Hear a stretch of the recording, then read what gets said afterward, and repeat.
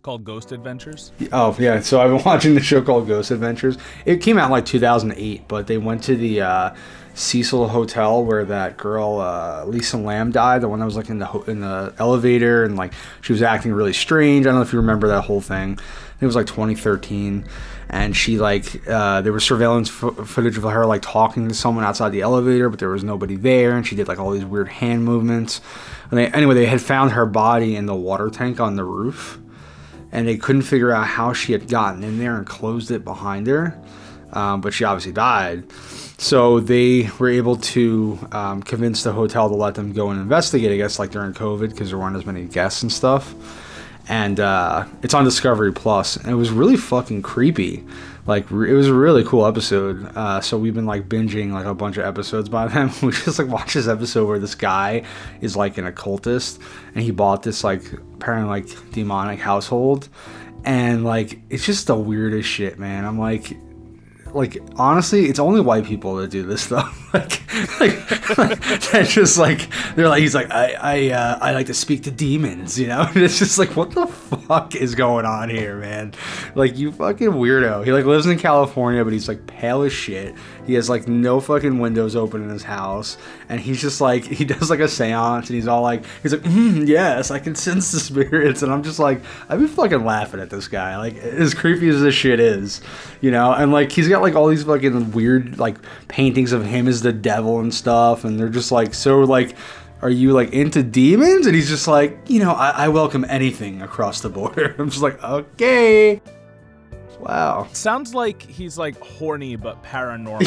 Yes, yeah. He's a roommate too, and she's like, they're like, are you comfortable with him like summoning demons in here? She's like, yeah, I'm totally comfortable with it. It's what he does. And then she's like, so this thing's been laying on my chest at night, and it doesn't allow me to breathe or wake up. And it's just like, okay. Oh, the incubus. Yes. It's just like sleep paralysis. It's like, what the fuck like is wrong with you people? If any of our listeners out there either are or are aware of black ghost hunters, please let us know, or any ghost hunters. There's like 3 brothers that are like famous for ghost hunting, but like this isn't even the ghost hunting team. This is just the dude's house they went to. Like, I'm just like, are there any like people of color that are also occultists? Because I haven't met them ever. Maybe like witches and pagans, but I don't know. But hey, we're putting it out there. Yeah, I'm curious. Into the world. I really want to know. Get back to us. Let us know about that. So I guess I was wrong last week when I said we're not going to have a housekeeping. Oh, that's hilarious. Yeah, you did say that. You're like, yeah, we're not going to do that. And then here we are. Yes, at the very top of the episode, I said we're probably not going to have a housekeeping about it, so we should talk about it. Hey, we got a 5-star review from Crowley. Hey, Crowley, like the demon from Supernatural or the guy that you knew? Like both. Yes. You know, if you want to keep the Supernatural theme, well, this will be a spooky podcast. We have a 5-star review. Liberal communist trash. But I can't stop listening. Now, I may or may not only like this show because I call Booch, a.k.a. the pseudo-intellectual soy, I think he meant soy boy, but he just said pseudo-intellectual soy, a friend, or Booch's velvet chocolate voice in the ears. Now, I may not agree with everything they say, however, they make points and make me think in a healthy dialogue. Taking on the social and political implications of movie shows and also pointing out things I may have never thought or overlooked. Hope these boys keep this going. I know I'll be listening. So, hey, that's cool. Thank you so much. Thank you, Crowley, for your kind words, your 5-star review. Honestly, you could have said some very terrible stuff and kept it a 5-star review, and I would have been for it. I really appreciate it. But that being said, theme song, come on in and give Crowley some more of that liberal communist trash.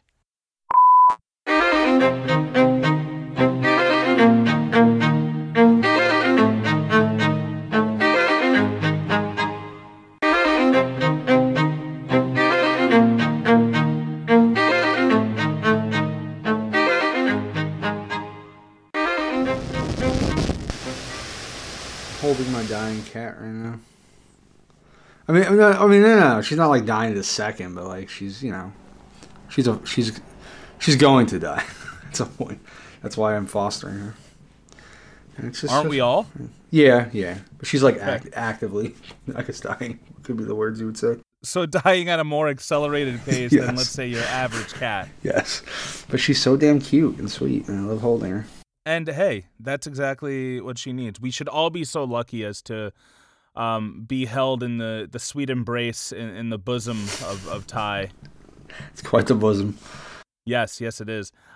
We didn't introduce the show, so here we go. Welcome to Housekeeping, presented by the Politipop Podcast, the podcast where we take your favorite pop culture media and discuss the social and political themes within. I am your co-host, Mike Booch, a.k.a. the pseudo-intellectual Soy, and I'm always happy to be joined by my co-host, Ty. Hey. All right, man. Remember, if you want to have your name mentioned in the... He actually disguised his name, but I knew who it was, so imagine. Shit. He's like, dude, come on. It's GTCROW13Y. Okay, so maybe he didn't disguise it that well. He put initials and everything in there. It's probably just what, to him, what IX Booch XI is to me. But yeah, if you want to be mentioned in an episode, please take yourself over to the Apple Podcast app, or App Store, wherever you happen to listen to your podcasts, and leave a 5-star review, and that would be fantastic. That is the most and the least you could do at the same time, because all it takes is a couple minutes of your time. That's no, right. No pennies out of your pocket. That's right. Order yourself an app and leave us a review. Yes, loaded potato skins, buffalo wings. These are all vegan versions, of course. What are some other good apps? Mozzarella sticks, spinach artichoke dip. Those are all solid ones. They are. But yeah, so I guess I was wrong. We are going to be having a housekeeping episode. Oh, really? And yeah. Oh man, I prepared for something different. How about we get the serious stuff out of the way first? Then we get can it have out a of the little way. fun. That's fair. Yeah. So what do you got first? All right, so this was kind of an interesting situation with GameStop. So I don't know a lot about hedge funds and Wall Street, but He's a simple man, folks. From what I do understand was that some hedge fund dudes were going to, I guess, trade stock of GameStop at like a... Also known as GameStop. GameStop, yes. At like a lower amount than they should have, so they were going to make a ton of money off it and fuck over GameStop. So there's this Reddit page that has to do with stocks, and they decided they didn't want this to happen. So they came together and they actually bought like GameStop stock, and it soared. I think it was actually like the highest stock for the whole day when they did it. And totally fucked over like all these rich douchebags and lost them a shit ton of money. So that was kind of amazing. That was actually really cool that they did that. So there's an article here from CNBC. It says Melvin Capital hedge fund targeted by Reddit board closes out of GameStop short position. Melvin Capital closed out its short position in GameStop on Tuesday afternoon after taking a huge loss, the hedge fund manager told CNBC's Andrew Ross Sorkin. GameStop hedge fund's most hated stock was targeted by an army of retail investors who marshaled forces against short sellers in online chat rooms and the Reddit forum Wall Street Bets. With more than 2 million subscribers, rookie investors encourage each other to pile into GameStop shares and call options, creating massive short squeezes in the stock. CNBC cannot confirm the amount of losses Melvin Capital took on the short position. Citadel and Point72 have infused close to $3 billion into Gabe Plotkin's hedge fund to shore up its finances. GameStop shares have more than doubled this week alone to nearly $150 a piece, driving its January gains to 685%. The stock was worth just $6 4 months ago. So, wow, yeah, that is insane. So not necessarily that the people on this Reddit are like heroes or anything, but I think it just goes to show that if people come together, you can do anything, even screw over some rich douchebags. So this hedge fund really got fucked over for trying to do some shady stuff.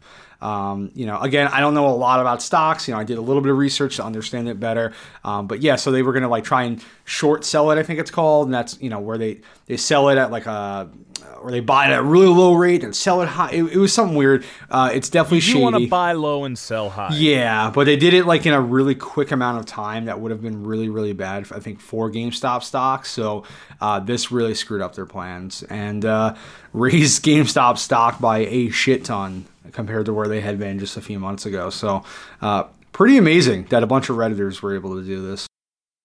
As somebody who has narrated a Wall Street podcast for a couple years as a voiceover artist, I can tell you that I really don't know anything about stocks either. I literally just am an actor who reads a script convincingly, and that is it. But this story works on a few levels for me. The first level is, wow, that you're right. That's amazing. Like that Redditors, a few people, a community who just knows where to put their dollars at the right place, the right time, can really affect a lot of change. Like, I think that's awesome. And I think it's awesome that a bunch of fucking, people who were planning on lining their own pockets at the expense of a failing fucking company. Yep. I'm glad that they got fucked as well. However, there is a part of me who has returned a game to GameStop and has gotten so little back, especially with store credit, that, you know what? I was kind of like, all right, if they're going to do that, fuck them. But then as the article went on, I was like, all right, that's fine. I did hear people compare what this headphone was going to do to what GameStop did when they buy and sell your games. So they're like, oh, this is a stock you bought at how much? Best we can do is $5. It's like, I bought it yesterday at $65. They're like, yeah, we got to sell it for $40 though, so we got to make money somewhere. Yeah, I'm not a big fan of GameStop either, but I just think the bigger message of it just shows what you can do when you come together. That's beautiful. That is great. What else is on the docket today? All right. I also have this article from Forbes. Biden directs Justice Department to end contracts with private prisons. So let's see. Reviving an Obama-era push to phase out the use of private prisons, President Biden on Tuesday signed an executive order directing the Department of Justice not to renew its contract with privately operated criminal detention facilities as part of a slew of actions geared toward racial equality. The executive order directs the Attorney General to create no new contracts for private prisons, but only applies to the Department of Justice facilities. This means that the order will impact the 12 private prison facilities housing roughly 14,000 inmates that are currently contracted by the DOJ, but not private detention centers 14,000. contracted by states or by other government agencies such as the Department of Homeland Security. And a total of 116,000 prisoners were held in private detention facilities in the U.S. in 2019. So those under the DOJ's domain make up a small portion. So, unfortunately, it says it's a very small portion. It's only about 12 prisons that are directly affected by this, about 14,000 Yeah, but I'm surprised that 12 prisons hold 14,000 inmates each. I was actually blown away by that. Like, I guess I don't really know all the statistics that well in the first place, so... Oh, it's 14,000 between all 12. Oh, between all four. Oh, okay. Or 12, whatever. Yeah. So, again, it's a small amount, but basically what they're saying in this article, I'm obviously not going to read the whole thing, but they're going to tell you that it's a step towards, I guess, in the right direction for the whole country to eventually do this. But a lot of states, have private prison contracts, so it's going to, come down to a state-by-state basis, things like that.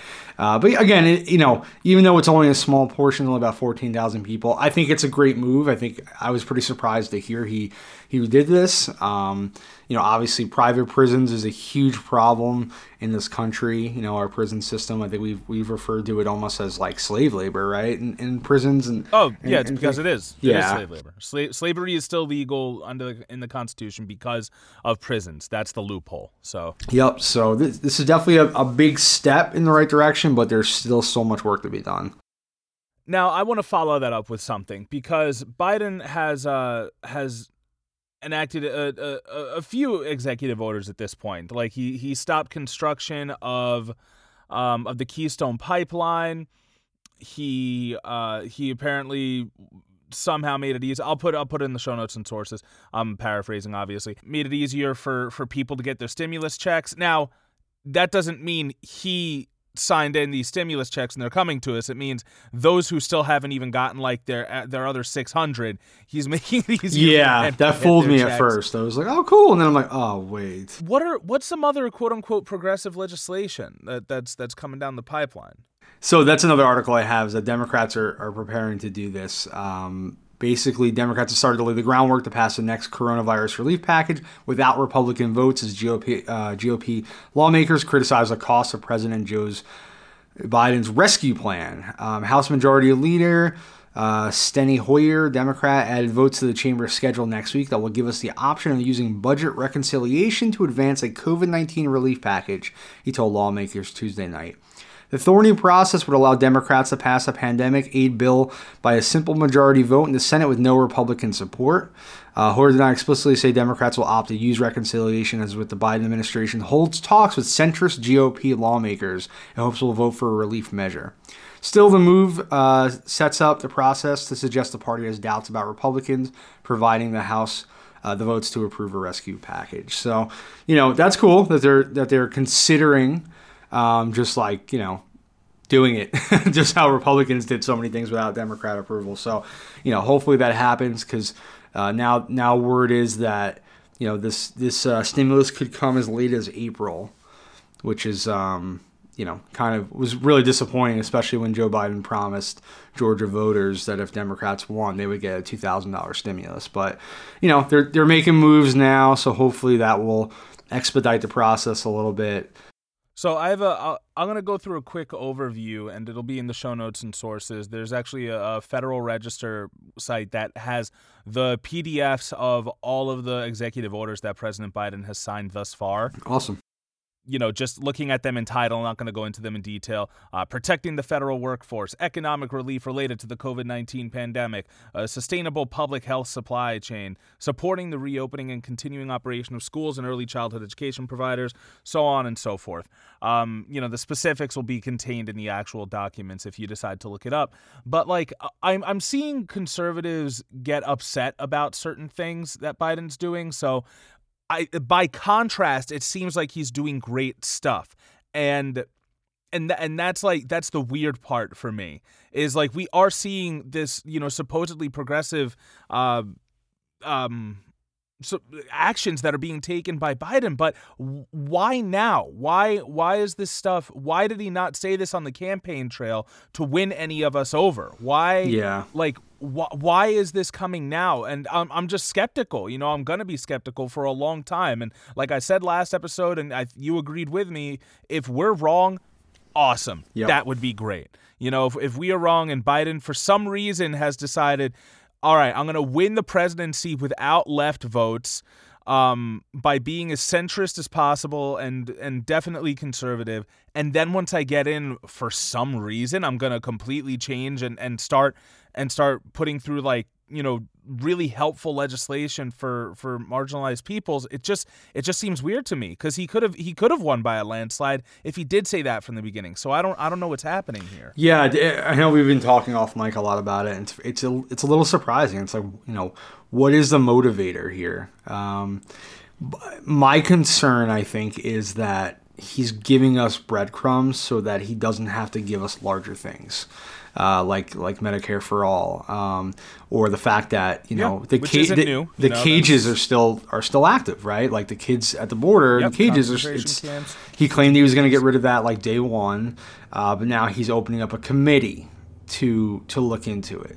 You know what I mean? He promised Georgia voters $2,000, thus promising all of us $2,000. Now it's going to be $1,400, because he's saying we actually already got $600 of that $2,000. He's also saying he's open to making changes to that. Maybe people who make a certain amount of money now, he's going to cut it even more so they get less.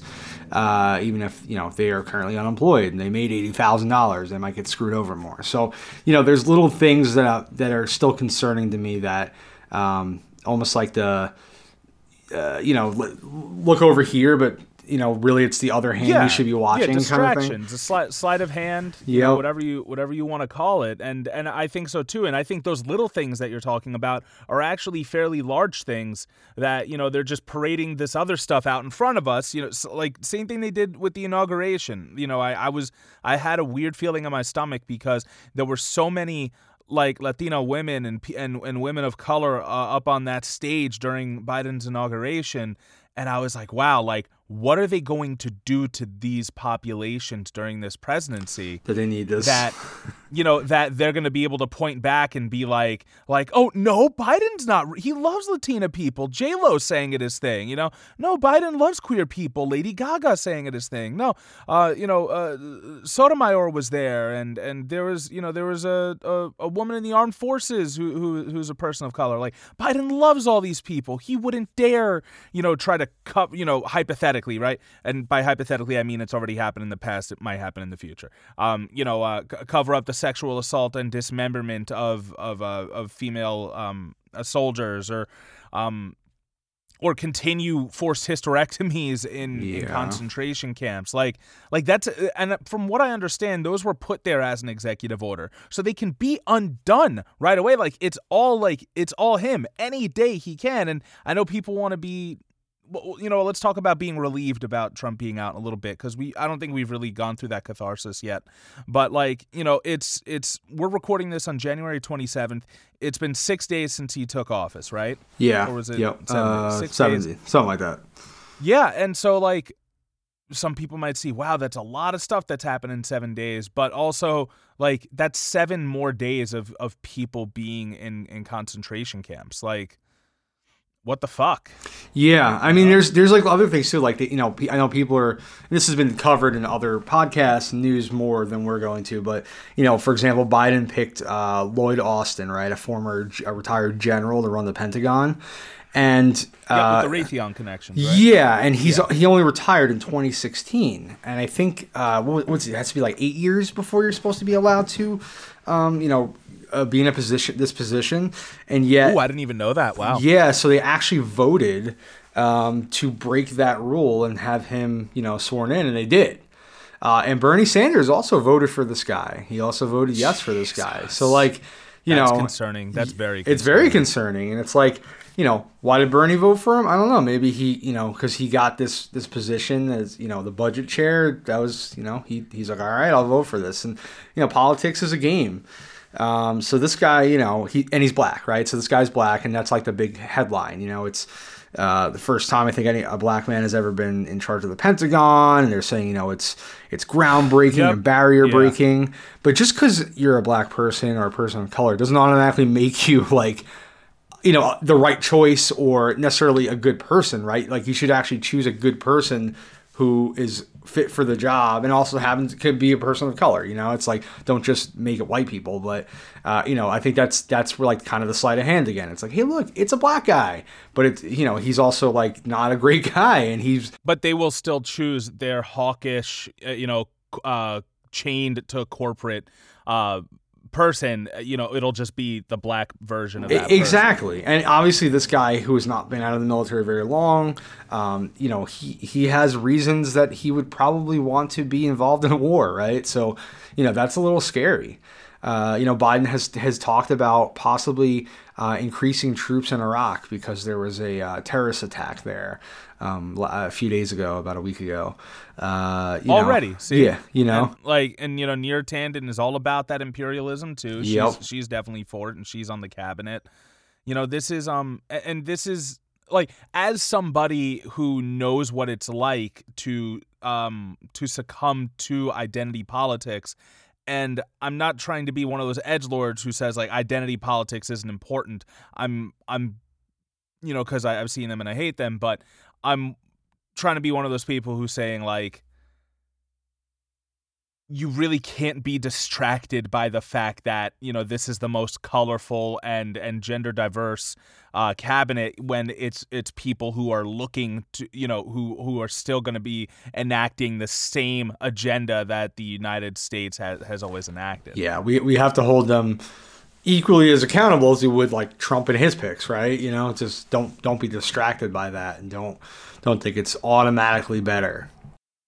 Yeah, I mean, and that's what Obama's whole presidency was too. Yeah, that's why I voted for him. He's the black guy. Yep, exactly. And I wasn't even like that liberal then either.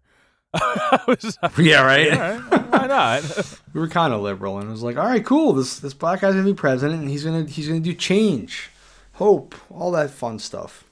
Yeah, like that all seemed fine to me.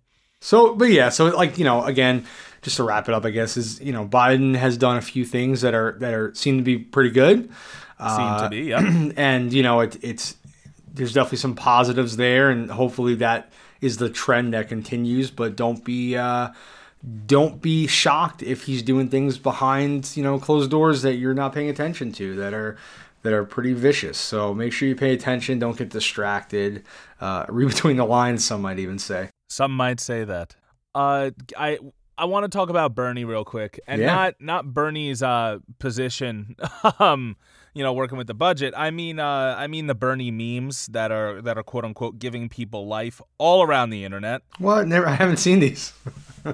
Well, if even though I know for a fact you're lying, if you're one of those people who hasn't, just look up Bernie sitting meme or Bernie chair meme, and or Bernie mittens. Bernie mittens. People have been photoshopping him in a bunch of stuff because of his appearance on Inauguration Day. And, you know, obviously at first it's cute. At another angle, it's kind of sad because it's like, you know, he should have been the guy up there.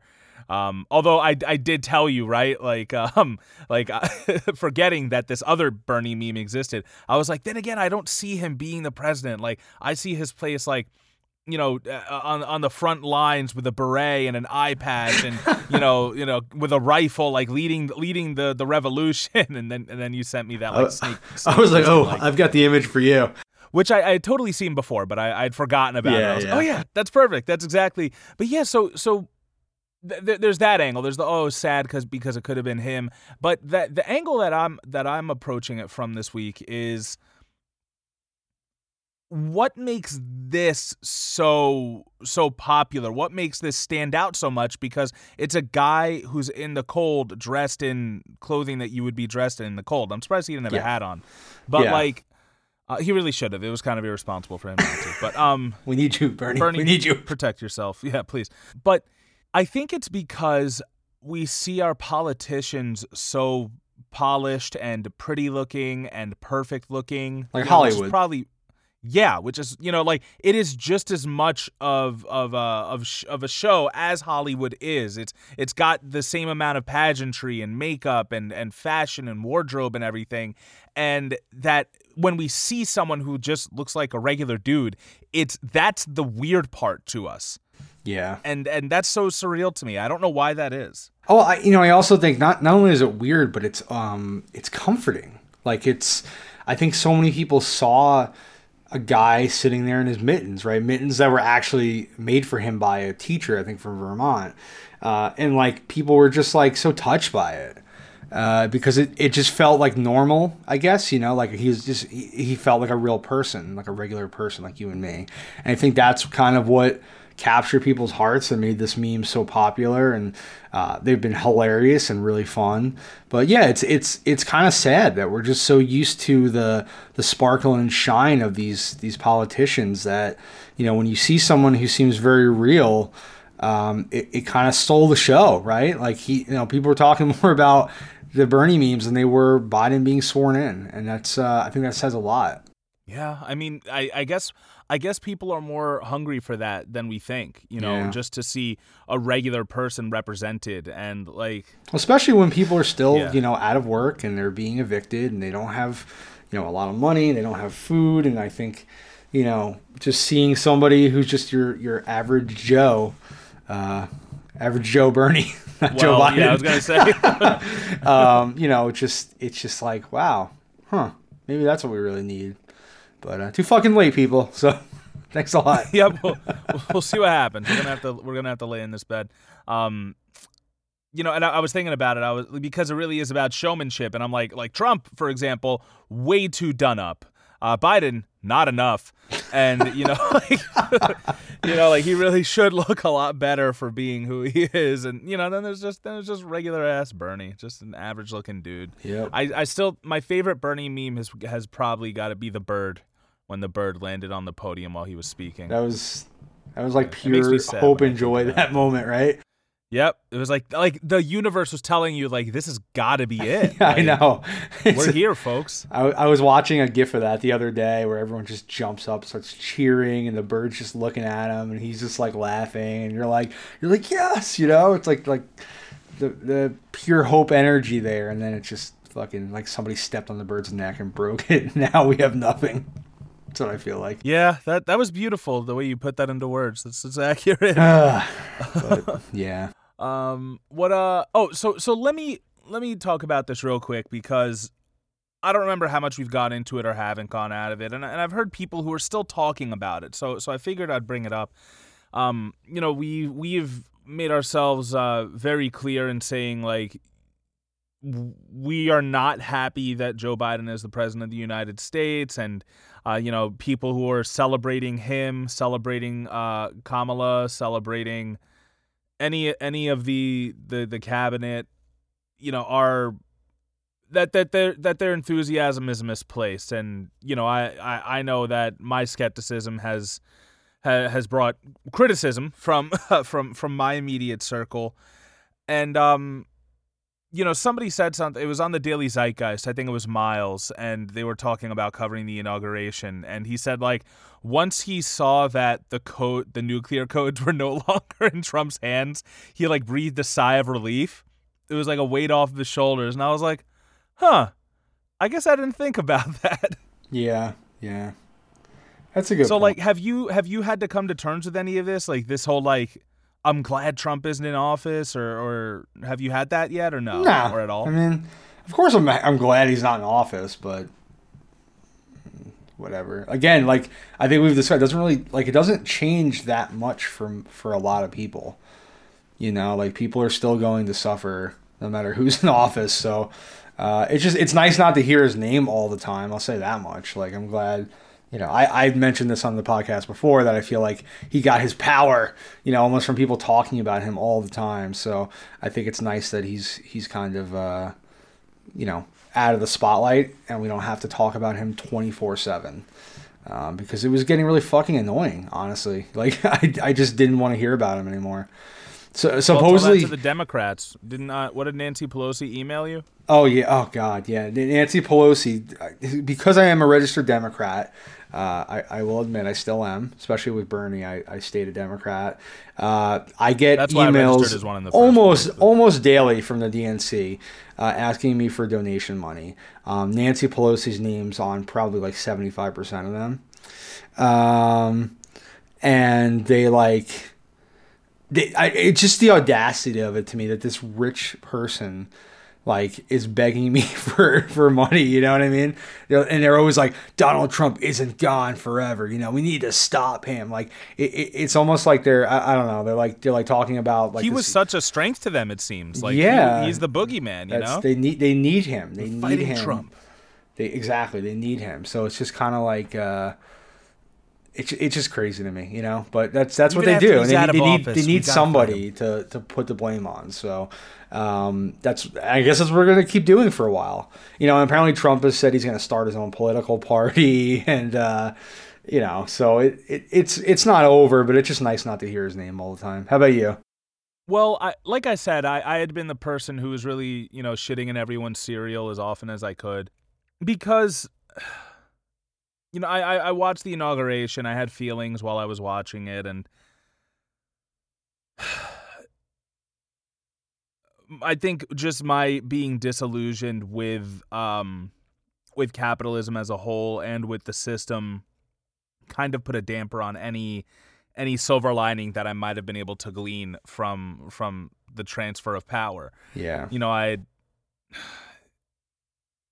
I remember Biden saying a lot of specific keywords in his speech, and just knowing that they were shallow, that there was nothing behind them.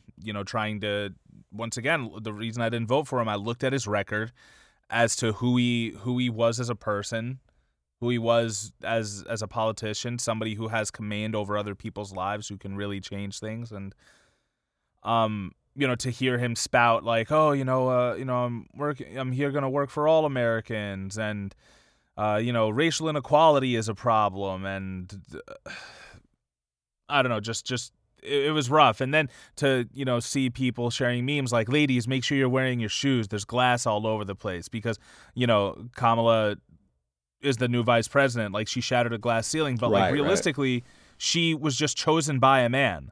Like, she dropped out of the race and then was chosen because she by was a man. polling horribly. Like, I think people forget, like, everyone talks about how much they love her, but she was running for president and doing horribly, and like, she had to drop out because she had no path forward.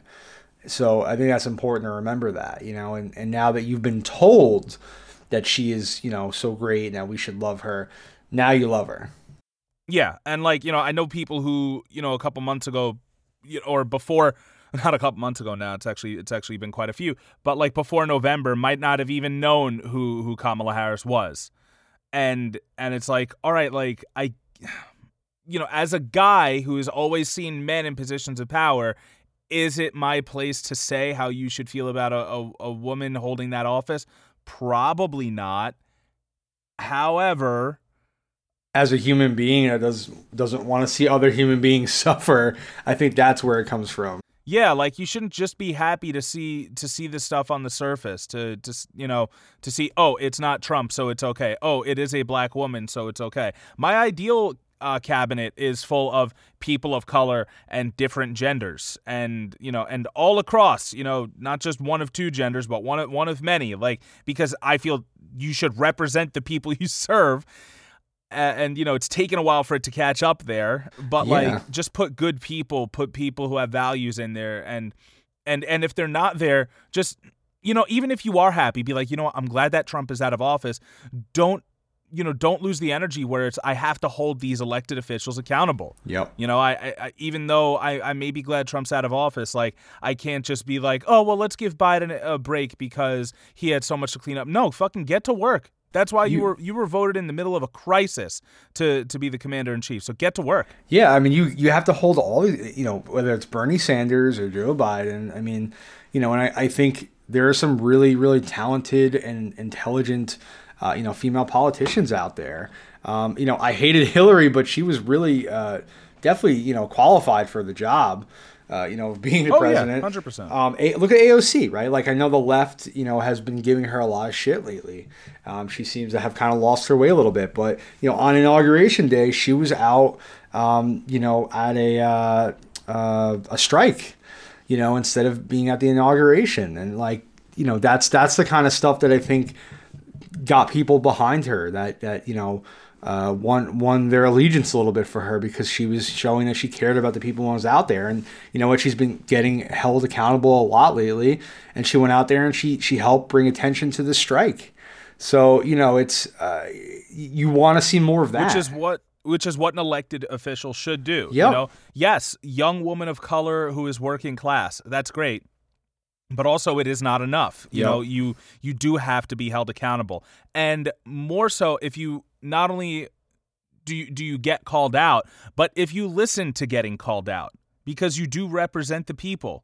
I think that just being able to say, okay, maybe I was wrong, or all right, well, let me try it this way. I think that is the most important part of being a leader in any position, let alone public office. Yes. Yep. Agreed. In terms of serious, newsworthy stuff, that's all I got today. I didn't want to get too serious, but I do have to bring it up. The King Kong vs. Godzilla trailer, or Godzilla vs. King Kong, however you want to say it, has dropped. And what were your feelings on it again, Ty? You weren't overly moved, were you? I mean, I thought it was cool. I've been excited for it. I enjoyed all the films leading up to it for the most part. I think this is going to be more divisive than Republicans versus Democrats. You got to choose between King Kong and Godzilla, and I don't know how they're going to do it, but they've made Kong kind of the hero based on the trailer. So that'll be interesting to see. But Godzilla's the king of the monsters, so can't count him out either. Yeah, I think they're really they're playing their cards close to the chest. I'm going to, just go based off my other Godzilla knowledge here, which actually isn't that extensive, but you have the third movie. They've thrown a bunch of monsters at you in the second one already. Now they're bringing it back to 2. You throw in Mecha Godzilla. Yeah. And, we're not going to be smart enough to tell the difference unless we get up close. So we're going to be like, oh, it's Godzilla. Yeah. Now, I've never been a Kong fan. I did enjoy Kong Skull Island for what it was. It was definitely a fun flick. But I've never been like overtly, into, the big monsters or even the kaiju. Really, I do think they're really cool, but I'm not that guy. However, there was a moment where something in me changed. Where I was pro Godzilla. And they're right on that vessel, and Kong just straight up fucking bang, like hits him with the business, with the right cross, and I was like, wow, I'm a convert, man. I'm a King Kong. Yeah, fan. you were Incredible. texting me. You were like, I'm all in on Kong. I'm like, oh Yep, shit, that was all right. it. That's all it took was him punching something. Well, here's the thing. So like, it most likely is Mechagodzilla because they've established Godzilla as being also a heroic character, right? So how do you get these two heroic characters to fight? You mislead everybody. But Godzilla's always been, I thought, like the coolest like giant monster ever. But Kong has always been like a very like sympathetic character. Because Godzilla's been bad, he's been good, he's been neither. Where Kong is always like, he's just a wild animal that's kidnapped and eventually killed, and that's generally his ending. So I think he's always been very sympathetic. So it's kind of cool to see him painted not only like sympathetically, but like as a heroic like protector too. When you do think about these characters, and as you're saying this, I think that we should review the movie when it comes out. Yeah, why not? They deal with a lot of like the planet and how it's reacting to humans and radioactive stuff, and so there's actually a lot to talk about when you really break these movies down. Well, yeah, and just the origins of both of these characters, and dare I say icons. You have King Kong, who there are multiple texts which I'll have in the show notes for that episode in the future that relate his struggle as to the allegory of the struggle of African Americans in the United States, being kidnapped from your home and being taken to be sold off as a commodity, so it's there. And then also you have Godzilla who represents atomic anxiety. Godzilla was what happened shortly after Hiroshima, and you see this monster of nuclear energy that we have created that is coming to destroy humanity. It was woken up by those bombs. And they did bring a lot of that into the new Godzilla lore as well. So like these icons represent two very very potent themes, subject matter, whatever you want to call it. They represent a lot more than just two monsters that are punching each other in the face and using energy blasts. Yeah, I mean it's one of those things again where you can take it at face value and just be like, cool, I like watching monsters fight. Or if you want to delve a little deeper, you can learn a little bit more about the world, a little bit about history and what they really represent. Yeah, all right, I'm for it. I'm ready for that.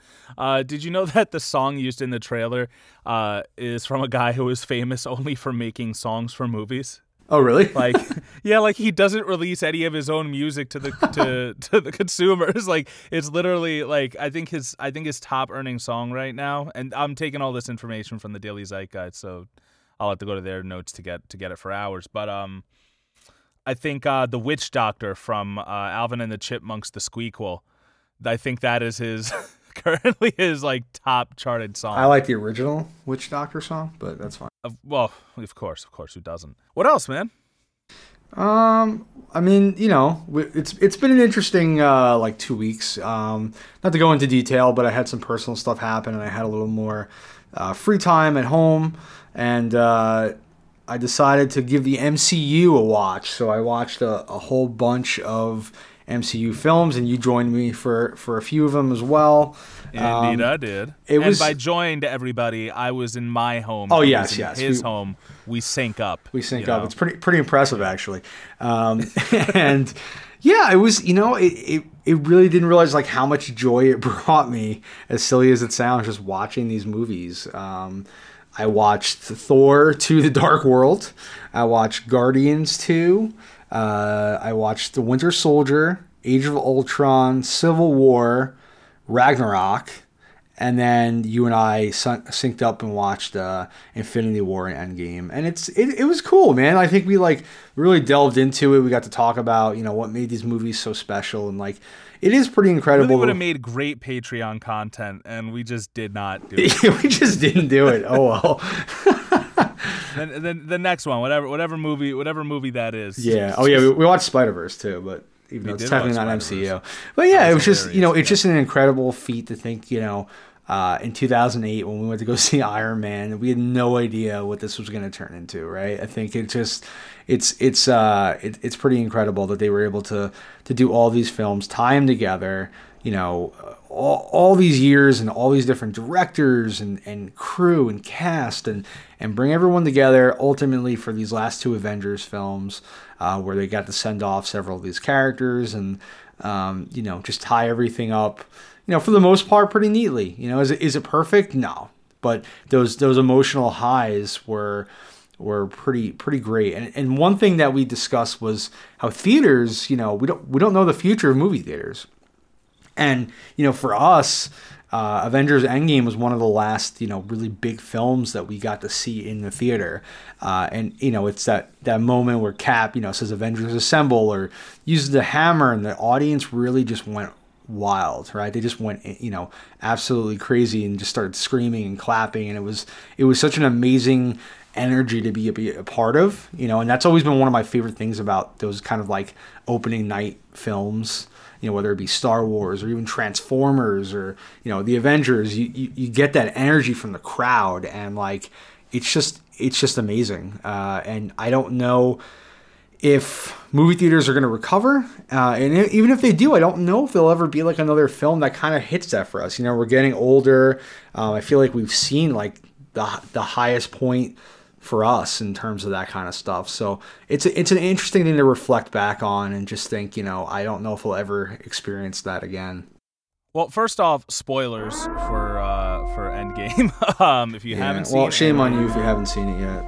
It's serious. While you're listening to us, go fucking watch it. But yeah, it is amazing to look back at it and to see like when you really do like take a step away from everything, that like these are characters who have changed throughout these movies, and like this choice that they made in this movie kind of makes sense because of what happened to them 4 movies ago. Like there's an incredible rewatchability. There's it is uncanny that like just they chose Robert Downey Jr. They had Jon Favreau, who before had been like I would say like a B-list comedic actor. Yeah, he was on Friends and shit. It's like that's what he was known for. He was like in like Swingers and like all these other things. Like he was kind of that guy. And the thing is, if Iron Man failed, the MCU doesn't happen. Yep. And it was luckily a hit. And luckily they've had enough hits because not every movie was, but you knew you could always expect a good film, with a pretty basic, but I don't mean basic in an insulting way, but you're going to get a good formula and a good film. I would argue the Iron Man films are some of the weakest in the MCU, and yet Robert Downey Jr. may be the strongest part of the MCU. So it's kind of strange to kind of break it down. That makes sense though. Yeah.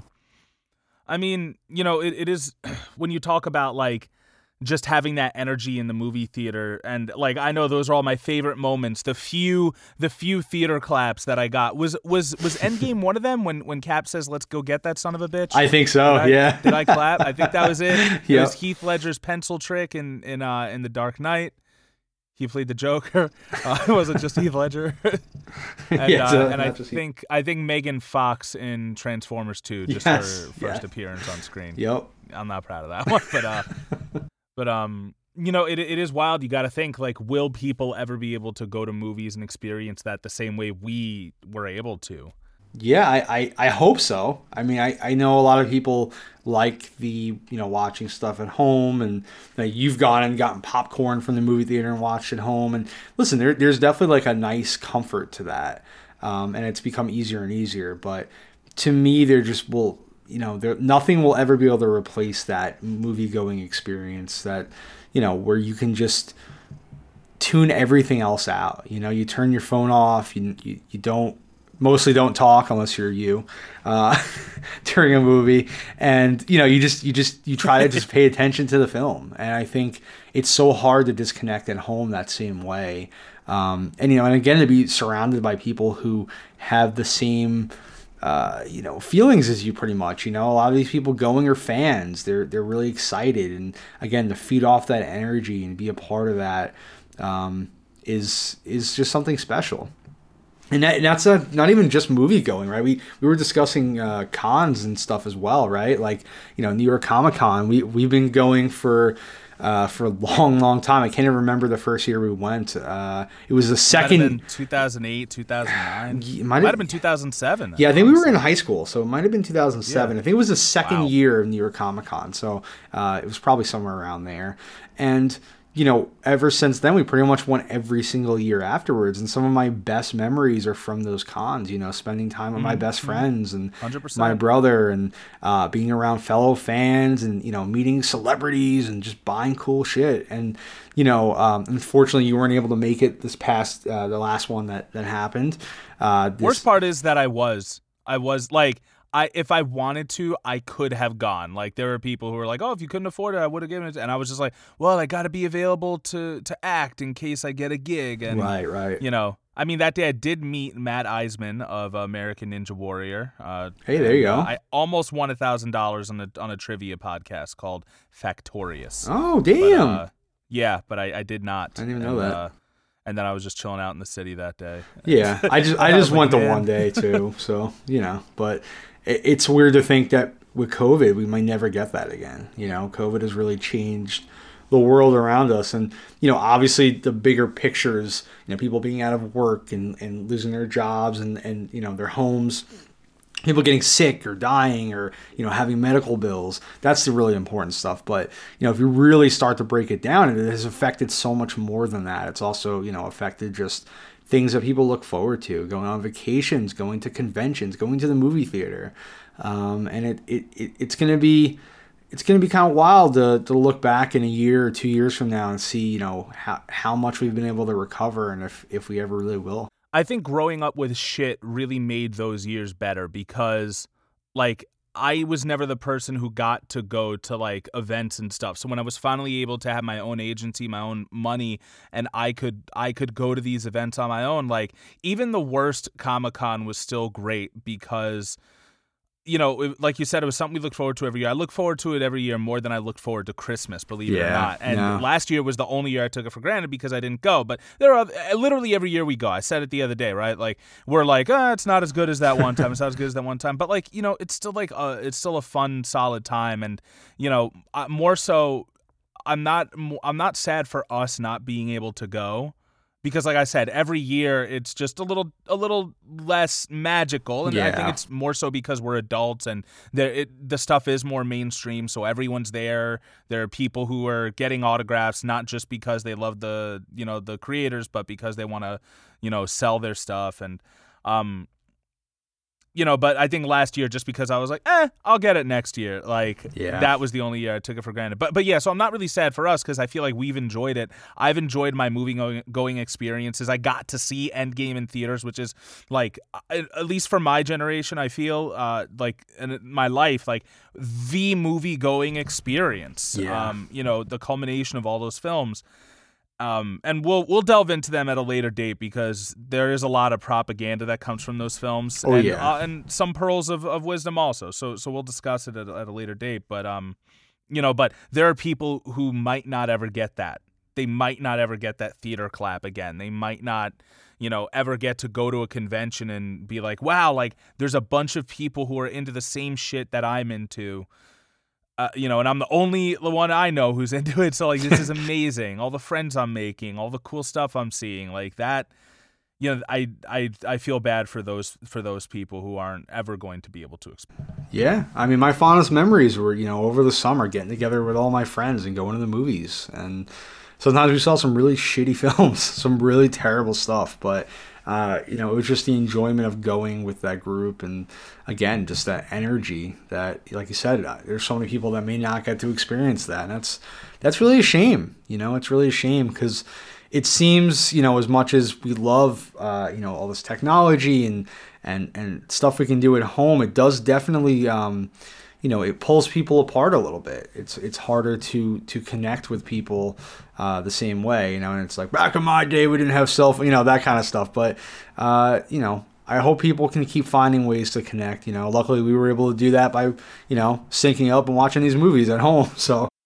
Yeah, or just playing the same video game. Like, as somebody who has been, like, literally quarantining 98% of the time, I can tell you, like, just even if you're in your own home, but communicating with other people, and I don't mean texting, I mean some sort of voice communication, it makes a huge difference. You could feel like that person's right in the room with you sometimes, and just you listening to this podcast. I don't know if you're like me, but the reason I got into podcasts is because for one reason or another, I'll figure it out whenever I get into therapy. Like, I cannot stand to just be alone and not have any stimulation. Like, I need to hear people talking to me. So if you're one of those people, like, our voices mean that to you. Like, so just think about that. If you're holed up and this is a terrible time for you, because for some people it is. I think I've gotten past the worst of it for me, and knowing that I've already had all the worst parts of my life happen to me, save for a few loved ones' deaths that'll come in the future, I'm like, you know what, I can get through this, and I think that's just me, and I know it's not necessarily that easy. No, but I think it's important to find things that bring you happiness, and if it's watching an MCU movie or playing Ghost of Tsushima at home or whatever it might be, just find something that gives you a little joy from this very stressful world that we live in, especially, with all the stuff that's happened over the last, year and change. And share those things with someone you love, because that makes it all the sweeter. Let's put it this way. Everybody wants a happy ending, right? But it doesn't always roll that way. Maybe this time, I'm hoping if you play this back, it's in celebration. I hope families are reunited. I hope we get it back, and it's something like a normal version of the planet has been restored. If ever there was such a thing. God, what a world. Universe now. If you told me 10 years ago that we weren't alone, let alone, to this extent, I mean, I wouldn't have been surprised, but come on. That epic forces of dark and light have come into play. And for better or worse, that's the reality Morgan's going to have to find a way to grow up in. So I thought I'd better record a little greeting in case of an untimely death on my part. I mean, not that death at any time isn't untimely. This time travel thing. Fuck, I had it until then. I'm just going to leave it. Wait, should I do it? Should I finish it off? Mm-hmm. Okay. This time travel thing we're going to try and pull off tomorrow, it's got me scratching my head about the survivability of it all. And again, that's the hero gig. Part of the journey is the end. What am I even tripping for?